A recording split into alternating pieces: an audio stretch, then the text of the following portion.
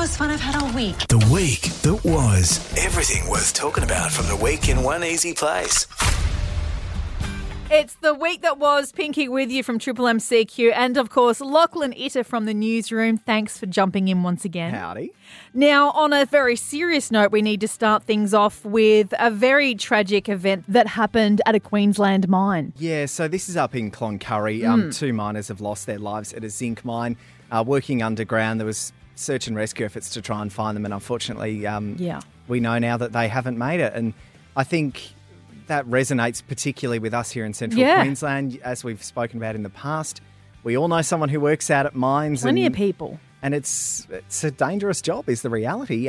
20 people, I think, have died since 2000. Yeah. At a workplace. So, investigations will obviously be going on about that. But, our thoughts are with that family. Absolutely. And the Gladstone maternity ward, what is the update there? Yeah, so no update on Gladstone yet, but Billo has got an anaesthetic doctor, so all they need now is an obstetrician, and then full services can return there. Good. Gladstone, we're still waiting. The Save Gladstone maternity ward group has pushed out a bit of a campaign using bumper stickers, encouraging people to pick up a sticker, take a photo on their car. Services there, we're told, full services by the middle of the year.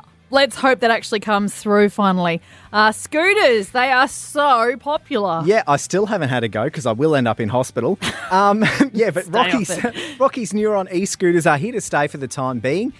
We've got them in Yeppoon now. I know Gladstone's kind of sussing things out. But in Rocky, they're here to stay. There's millions of dollars that is actually being injected into the economy by this. People hop on a scooter, they ride to buy an ice cream or something. Exactly. Just in the 12 months they've been in Rocky, they've been ridden the equivalent of 10 times around the world.